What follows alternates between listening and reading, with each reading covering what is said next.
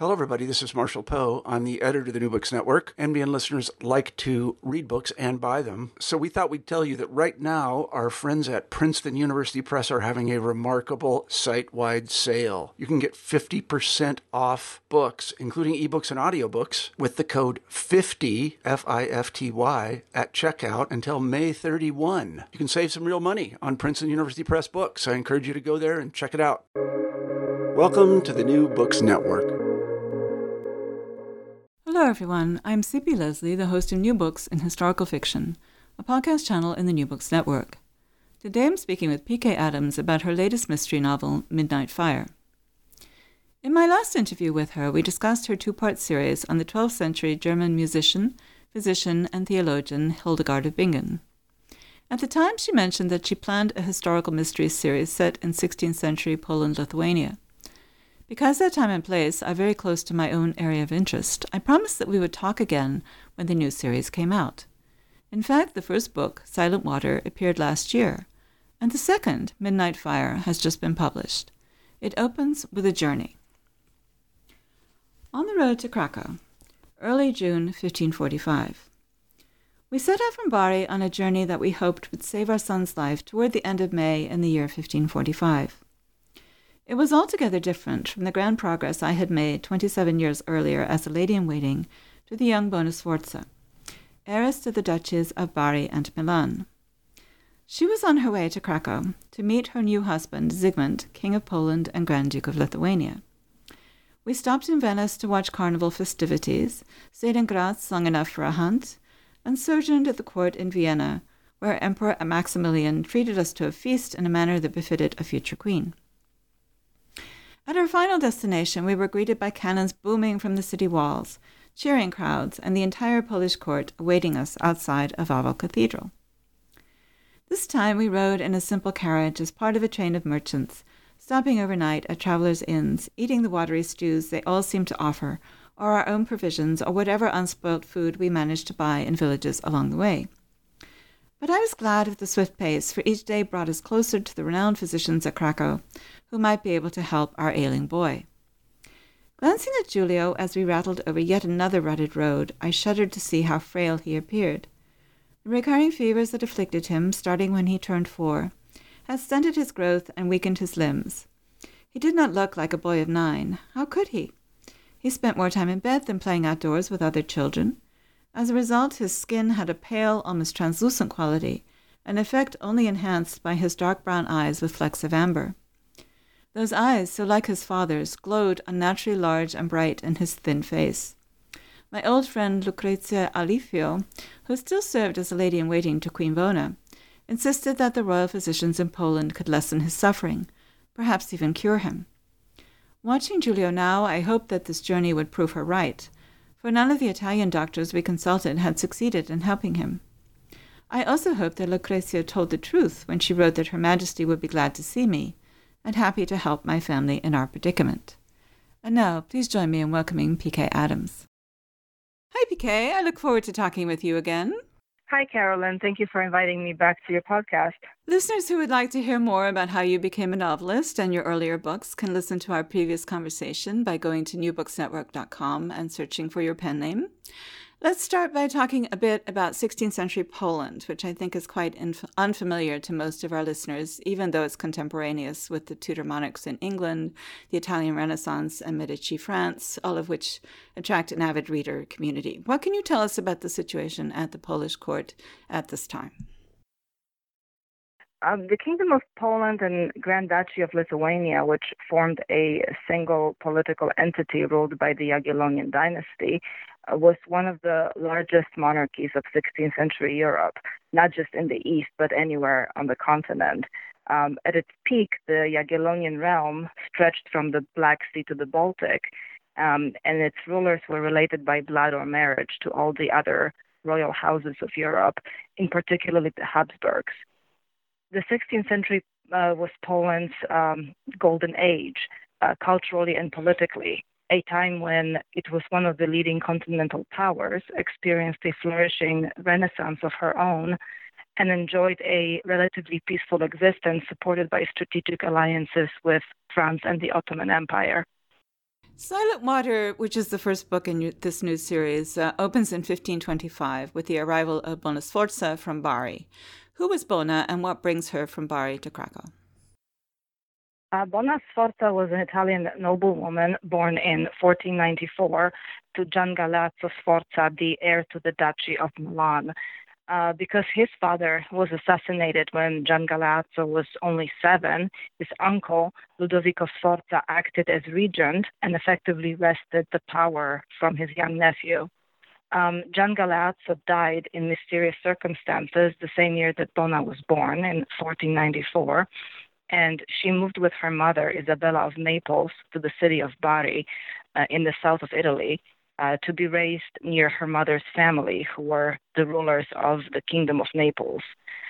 Isabella and later Bona never reconciled themselves to the loss of Milan, and for years they tried unsuccessfully to regain the rights to the duchy. But despite that failure, the Sforza and Aragon blood made Bona one of the most eligible young women in Europe when she came of age. And so, in due course, her marriage to King Zygmunt I of Poland, known in English as Sigismund the Old, who, by the way, was 27 years her senior, was arranged in 1517, at which point Bona left Bari for Krakow, which was Poland's capital at the time. And she was crowned the Queen of Poland in April 1518 at Wawel Cathedral in Krakow. This brings us to the heroine of both of these novels, Caterina Sanseverino. Unlike Bona, she's a fictional character. Give us a sense of her backstory, her personality, and how she comes to be in Bona's entourage. Caterina is a minor noblewoman and a young widow from Bari, the city where Bona grew up, through her family's connection to Bona's mother's court, so the court of Isabella of Naples. Caterina secures a place in Bona's entourage when her marriage to King Zygmunt is concluded. Caterina travels from Bari to Poland with the future queen and becomes her lady of the chamber. It's a high-level court position which entails direct service to the queen as well as being the supervisor of the queen's maids of honor. From the start, Caterina finds this position difficult because firstly, it's unexciting, and secondly, at the age of 28, she feels she's too close in age to the girls she's supposed to supervise. In this role, she needs to be a disciplinarian first and foremost, but she finds herself sympathizing with the flirtations and the adolescent dramas of these young noble women who know that the course of their lives will be charted for them by other people, by their families who will choose husbands for them based on the benefit these unions will bring rather than on affection. Caterina fundamentally deplores this patriarchal system, and as a result, during her time as the lady of the Queen's chamber, she feels constantly out of place and inadequate to the task. And she herself is escaping what she anticipates will be not even her first arranged marriage, but another arranged marriage. Right, yeah, because she is a young widow, and essentially at that time for a woman, there were two paths in life, either marriage or convent, right? So she knows that she basically has to figure out a way to avoid both, and serving the queen in this high position is a way for her to make her own way, in life. But if that fails, then she would have to go back home and accept another arranged marriage. So the lady of the Queen's chamber is a position that she's struggling with. She's not happy with, but at the same time, it's a position that she really needs. So there is that conflict as well. Before we move on to Midnight Fire, is there anything that you would like to share about this first novel in the series? I'm not talking about spoilers, but maybe some of the setup. Silent Water, the first book in the series, revolves around a series of deaths that occur at Wawel Castle in Krakow during the Christmas season of 1519. The victims are courtiers who have seemingly nothing in common. They come from different backgrounds, nationalities, they differ in age and their lifestyle, so much so that the official investigators are stumped. Queen Bona, who is famous for having many political enemies, has her own theory as to who is responsible for these crimes. She's also perceptive enough to see that Katerina is not happy with her role. So one day she summons her and saying that she has more sense than most men at the court, drafts her to help find evidence that supports the queen's suspicions. But when Katerina sets out to investigate, with the help of a handsome young secretary from the king's household, I should add, she soon realizes that the clues point to the queen's inner circle and that Bona's own safety may be at risk. So as this is what I've heard from my introduction, Midnight Fire opens 20 years later, actually a little bit more than 20 years later, because as you mentioned, it's 1518. 25, yeah. Yeah, 25 years later, right. In 1545, and Katerina is again traveling to Poland with her husband Sebastian and their young son Giulio.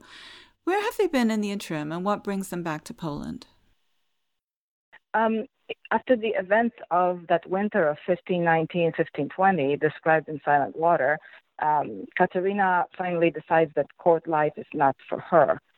She returns home to the south of Italy and together with her new husband, Sebastian, settles on her late father's much diminished estate, and they become almond farmers. They have 3 children together, one of whom dies in infancy, and when their youngest son, Giulio, falls ill with a recurring fever that none of the local doctors seem to be able to cure, they decide to return to Poland to seek help from a royal physician at Queen Bona's court. So how does she feel about returning to Poland after 25 years away? What is she anticipating might happen? She is hopeful about finding a cure for Giulio, but she also dreads the memories that this journey may dredge up. The memories of the events described in Silent Water. I don't think she would have returned to Poland had it not been for Giulio's condition, but as a mother, she is willing to make that sacrifice and put herself in a vulnerable position in order to save her son. So they go first to her husband's estate in Canary, but they soon visit Krakow, which is not far away and where they have family. And they've no sooner arrived in the city than Katerina receives news that she finds very shocking. What has happened? On entering the city for the first time in 25 years, Katerina and Sebastian hear the mournful sound of church bells, and they learn that the queen has died. And so, right off the bat, it seems that their plan is destined to fail even before they had a chance to set it in motion. Here, Zygmunt August enters the story, and confusing as it is for the rest of us, Poland at the time had 2 kings named Zygmunt Stary, the Old, whom you mentioned, and his son, Zygmunt August. Often they're both given as Sigismund or Sigismund Augustus in the Western sources. And they're both simultaneously King of Poland and Grand Duke of Lithuania. So for simplicity's sake, we'll refer to the father as the king and the son as the duke. But give us some insight, please, into how this situation came about and also into the personality of Zygmunt August as Katerina perceives him. When the Duke, Zygmunt August, was only 9 years old, his mother, Bona Sforza, decided to have him crowned king, even though his father was still alive, which is what led to this peculiar dual kingship. So the reason she did that was basically because she wanted to ensure an uncontested succession, even though Zygmunt August's right to the throne was never in doubt. It was a move that was supposed to, and in fact did show the queen's power, but it earned her many enemies among the nobility who saw it as usurping their authority to designate the new king. Katerina meets Duke Zygmunt August when he is 25 years old, already a king and a duke, as we said, and she quickly realizes, based on what she hears around the court and from her own observation, that he is spoiled. used to luxuries and soft living and fond of women and entertainment. It is a picture that will become more nuanced as the story progresses, but that is her first impression, and it does have some amount of truth to it. The person who has died early on is Elizabeth of Austria, who was Sigmund August's wife, and he is, to be blunt, not too upset by this death, or at least he gives no sign of mourning. What's going on there? Sigmund August was married to 18-year-old Elizabeth of Austria, as you said, who was a Habsburg princess in 1543, so 2 years before the start of Midnight Fire. Elizabeth dies in 1545, just as the story begins. Sigmund was not particularly upset by her death because that marriage had been arranged for political purposes, and he did not love Elizabeth, a feeling that I suspect was mutual. But that was also very common across the royal houses of Europe at the time, or indeed before and after the 16th century. So even though they're mother and son, Queen Bona and Sigmund August are not getting along at this point in their lives. What's the source of their conflict? Bona was always very ambitious and interested in wielding power, which she did very well through through her husband Sigmund the Old, and later tried to do through his son when he came of age. But she met with resistance there, especially after Sigmund August met and fell in love with Barbara Radziwill, a minor noblewoman of, shall we say, a colorful reputation. Soon he started talking about his desire to marry her. Bona was, of course, adamantly opposed to this union, and that led to a further and rapid deterioration of their already strained relationship. And how does all this lead to Katerina traveling to Vilnius, the capital of Lithuania? In Midnight Fire, Bona comes up with a plan to send Katerina to Vilnius to plead with Sigmund August not to marry Barbara. She would do so at the same time as she sought a consultation with Sigmund's personal physician for Julius fevers. And so Katerina ends up on this dual mission, which has profound consequences for her personally because of her son's health, as well as for the future of the monarchy.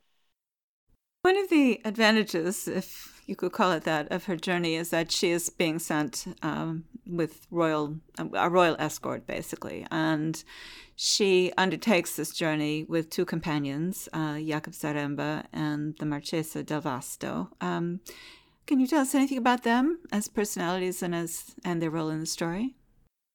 So Jakub Zaremba is a Polish knight designated by Queen Bona to protect Katerina and her son on the road journey in 16th century Poland or anywhere in Europe being quite dangerous for travelers.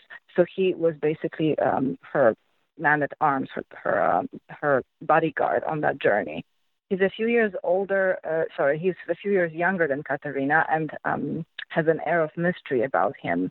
And given the precarious state of Katerina's marriage, at that point, she finds herself attracted to him, even though, of course, her primary focus is her son and her mission for the queen. The Marchesa del Vasto, whose name is Maria, is Bona's distant cousin who provides Katerina with female companionship on the journey. Maria is a gossip and a chatterbox and serves to provide context and information on Barbara, on Duke Sigmund, and the various goings-on at the Vilnius court. She's one of my favorite characters, actually. I really liked Maria. I kind of do, too. I had fun writing her. So you mentioned the precarious state of Katerina's marriage. What has caused trouble between her and her husband? Julius' illness has put a strain on Katerina and Sebastian's marriage. From their interactions during the journey to Poland, we see that while they share the same preoccupation and the same goal, which is to find a cure for Julio, they don't have much time for each other anymore. Several times in the early chapters, Katerina muses about the intimacy they have lost and about the fact that they no longer talk to each other the way that they did in the early days of their marriage, openly and honestly about everything, whether happy or sad. In some ways, this journey And the next one that Katerina undertakes with Giulio to Vilnius is a way for them to escape the quietly oppressive atmosphere in which their relationship seems to be stuck. So what does Katerina find when she gets to Vilnius? How does the court there differ from the one at Wawel Castle? The Vilnius court is younger, louder, and less formal than the one in Krakow. Zygmunt August has really freed himself from his mother's stifling influence, and he's just living a pleasure-filled life alongside his mistress, Barbara. I'm not sure how much farther we can go without giving away too much. What would you like our listeners to hear about the central mystery of Midnight Fire? As we already discussed, Katerina arrives in Vilnius on a mission to persuade Zygmunt August not to marry Barbara, but even before she has a chance to do so, a kitchen maid who serves Barbara dies of a poison that was clearly intended for the Duke's mistress. And so Katerina is thrust in the middle of an investigation in which Queen Bona is the primary suspect. Katerina doesn't believe that the Queen is capable of something like this, and she is determined to find evidence to exonerate her. However, she soon realizes that in trying to clear Bona's name, she may be putting her and Giulio's lives in grave danger. Are there any other characters that you think listeners should know about? Did you want to tell us more about Barbara or her family, favorites of yours? Actually, Barbara is a fascinating character in herself. There are many biographies of her and the relationship between her and Bona, which I kind of try to give a sense of in the story. But I think one of my favorite characters that we haven't talked about yet is actually Duke Zygmunt's chamberlain, Piotr Opaliński. He's a secondary character, but I think very interesting because he is privy to the deepest secrets of the powerful, but must remain discreet and hide his feelings and opinions behind, a mask of a diplomatic courtier, which I would imagine is extremely difficult to do. And he is Katerina's guide through the Vilnius court, kind of always in the shadows, but a very, very key secondary character in the story who really facilitates Katerina's work. He's a man she trusts the most, but so tangled is this mystery that even he doesn't escape suspicion at some point. Yeah, I liked him very much. I think it might be worth mentioning, because I'm sure a lot of people don't realize it.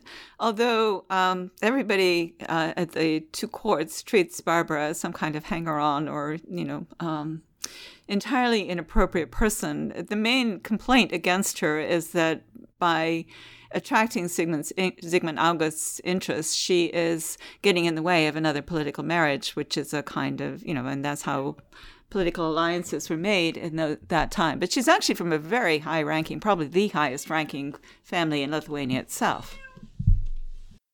That's true, but it is not a royal family. It's an aristocratic family, but not a royal or a princely family. So that's one strike against her in Bona's book, Bona being very mindful of proper hierarchies.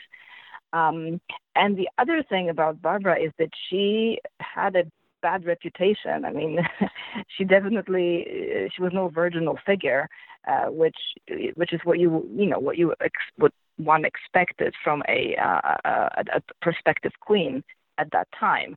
She had been married before. She had many lovers. There were just wild stories circulating about her, and how she quote unquote conducted herself. Some of which probably were true, but I believe many were also invented. So there was just an air of scandal hanging around Barbara. So for these two reasons, she was not seen by Bona or many other high court officials as the right material for a future queen. But Zygmunt was head over heels and would not be persuaded to part with her, which, is kind of is an endearing, I guess, aspect of his character, that he could be that loyal to someone. And he was more loyal than, say, Henry VIII. He didn't, then execute her when he lost interest. No. And in fact, and I write about this in the historical note to the book. He actually, after she died, he was heartbroken. She died fairly young, and he lived many years afterward. Later. For many more years after she died, and he was essentially in mourning for the rest of his life. He had the walls of his private apartment lined with black fabric, essentially, and he dressed in mourning attire for the rest of his life. So he was, it really must have been for him a very affectionate and deep relationship, and certainly not anything that Henry VIII experienced with any of his wives. So, as it should be obvious by now that you're mixing historical figures and incidents with entirely fictional characters and stories, is it easier to write real people or imaginary ones? Well, it's easier to write real people because there is a wealth of material about their personalities, habits, even their own words to draw from. But I think it's more fun to write imaginary ones because there's much less to be bound by. You can take what you want from real characters from that period and add or subtract or embellish to create characters that are really yours. So while both are rewarding, I think it's more entertaining to write fictional characters. And in your plots, where do you draw the line between history and fiction? Because all historical novelists have to do that. I always stay within the bounds of what's likely and believable. I don't want to create characters or situations that would not be consistent with the era in which they live. They have to act and think in the same way that people did in the 16th century, for example. Otherwise, they'll come across as too modern or too antiquated. Neither of these is a good thing. I want even my fictional characters to be so authentic that the reader will forget that they are fictional. What would you like readers to take away from Silent Water and Midnight Fire? I'd like readers to know that the royal courts of 16th century Poland, Eastern Europe, and Russia were every bit as exciting, glamorous, and full of intrigue and drama as that of the Tudors in England, the Borgias in Italy, or the Medicis in France. I think it's time for a broadening of the scope of English language historical fiction beyond these fascinating, yes, but somewhat overdone settings. Do you already have plans for book 3? I do, and I'm planning to start working on it this fall. I should mention that, although we met during our first New Books in Historical Fiction interview, you and I are now co-writing what we hope will become a mystery series of our own, set in 16th century Russia and Poland, Lithuania. Would you like to tell readers anything about that? Sure. The Merchant's Tale is a historical adventure / mystery / romance set, as you said, in 16th century Russia. It features Tudor explorer Richard Chancellor on his first ever visit to Ivan the Terrible's court in Moscow. It was an accidental encounter after a part of Chancellor's fleet was shipwrecked in the White Sea while on its way to China. And it became highly consequential for Britain, Russia, and indeed for all of Europe. Well, thank you so much for sharing your time with us, PK. It's really been a pleasure talking with you again. Thanks so much, Carolyn. And thank you for listening to our podcast. Once again, I'm C.P. Leslie, the host of New Books in Historical Fiction, a podcast channel in the New Books Network. And today I've been talking with PK Adams about Midnight Fire, her latest novel. Find out more about her at www.pkadams-author.com. Like us on Facebook, search for NB Historical Fiction, and follow us on Twitter at NewBooksHistFic. If you do, you'll see each time we post a new interview. You can find out more about me and my books at www.cpleslie.com, where I upload expanded posts about the interviews and in general discuss history, historical fiction, and the rapidly changing publishing industry. Goodbye until my next conversation about historical fiction on the New Books Network.